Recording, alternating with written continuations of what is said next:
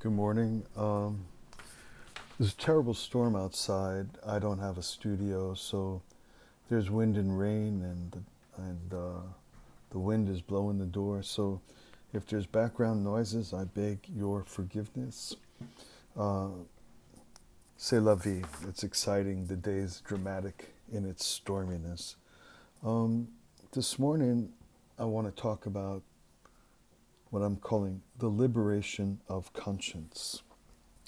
The inspiration came to me from something I was reading this morning, and I'll just read it to start.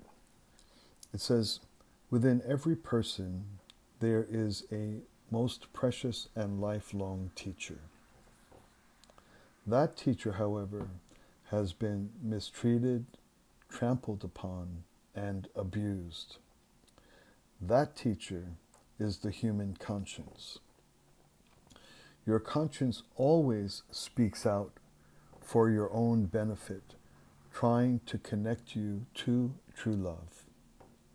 Like a parent, your conscience urges you to be good, unselfish, and guides you to goodness. But within each person, there is also a rebel that always goes against the conscience." So that's the reading. That's what I read, and that's what inspired me to offer these brief thoughts that I'm calling their meditations on the liberation of conscience.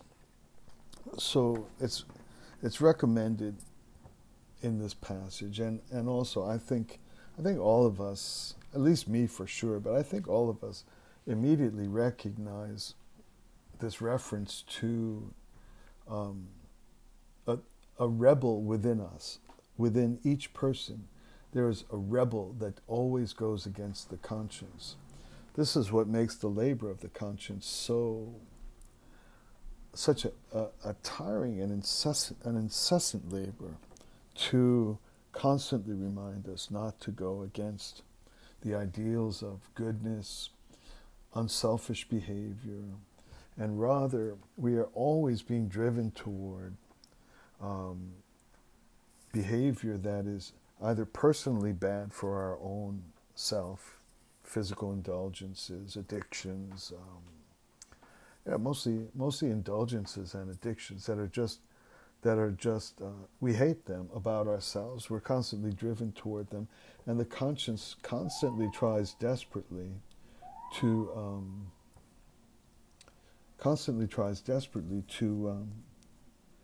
prevent us or help us or block those impulses.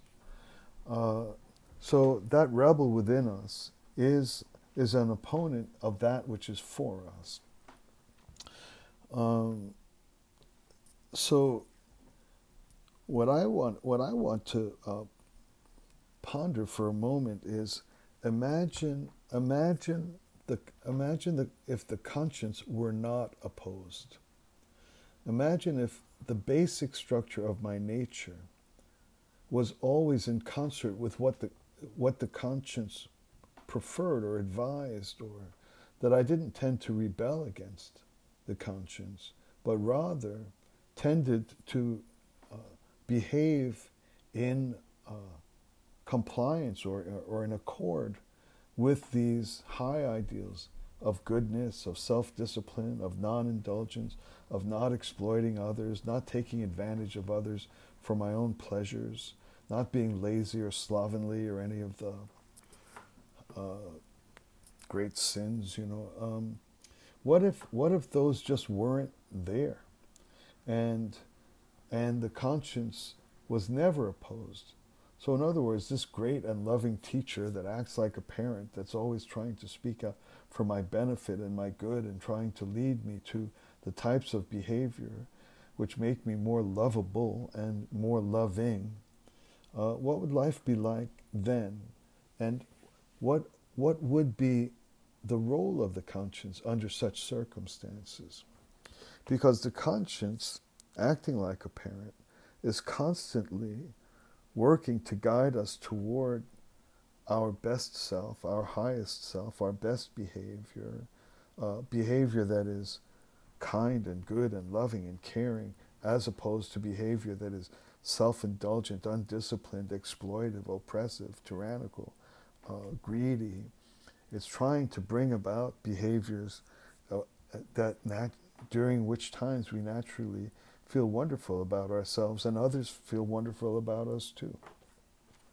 What if that rebel, that within each person there's also a rebel that goes against the conscience, what if that finally subsided? What if that rebel was finally quelled or subdued or converted to be a nice guy? The rebel finally said, that's not very pleasant of me to constantly assail and oppose and undermine the work of a loving parental type voice from within. What would the conscience be like were it not opposed? So if it's a teacher, imagine a teacher that had just bright people in his or her class, just people that just lapped up what they learn, what they know, so that the teacher could just pour out everything they know, with no opposition, with nobody shooting spitballs in the back or passing notes or coming in with homework undone or kind of slouching, but a class full of people that were highly attentive, that wanted to gain every bit of the teacher's wisdom and knowledge and background and research. Or a leader, imagine a leader of a group who's trying to move a group towards some desired end, to maybe lead a group to a land of safety or to a place of wealth and prosperity. And if this leader had nothing but supportive members of that community. So if we could envision living a life in which that rebel that opposes the conscience were not constantly at work, it could compare to a teacher that met the dream student.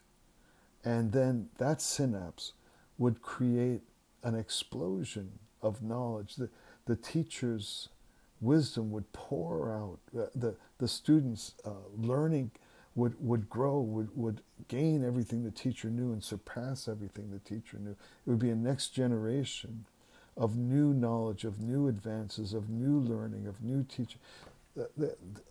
A harmonious flow between that which would lead us to good, whether a teacher or a leader or a parent, rather than a fractious, opposed, rebellious, obstinate stance before such a teacher.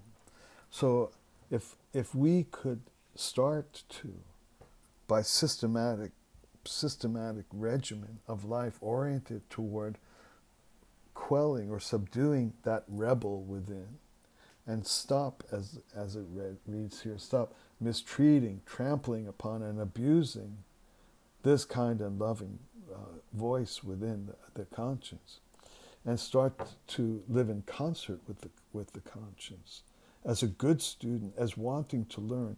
What does the conscience really have to teach?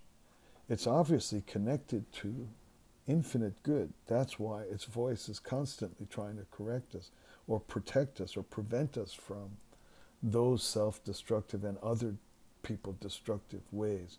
It's obviously connected to an infinite source of something which makes it willing to correct and teach and prod and gently try again and again and again, not even giving up in the face of this constant rebellious stance or posture in front of its efforts. So if we removed that rebellious part and lived harmoniously and synchronously with the conscience, it would be liberated or free to teach what it's really connected to teach all that it knows, to just pour out all the elements of goodness and love and proper behavior, and we would be soaring as the next genius for the next generation of goodness. So that's my few thoughts based on stumbling across this notion of there's something within us that is all good, all knowing, constantly trying to organize us, and it's burdened with or belabored with this tiring and diminishing role of just being a nag. But if we, on the other hand, began to seek the capacity to be a good student, or interested, or listening, or non-rebellious, what would be the beginning of what the conscience could reveal or could teach? It's boundless. It's genuinely exciting enough to ponder taking a path of life that would remove that rebellion and start to let the conscience teach what it really knows, rather than this constant small little corrective thing that is improper to its status and its the expanse of its knowledge and wisdom. Thanks a lot for listening. I'll talk to you all soon.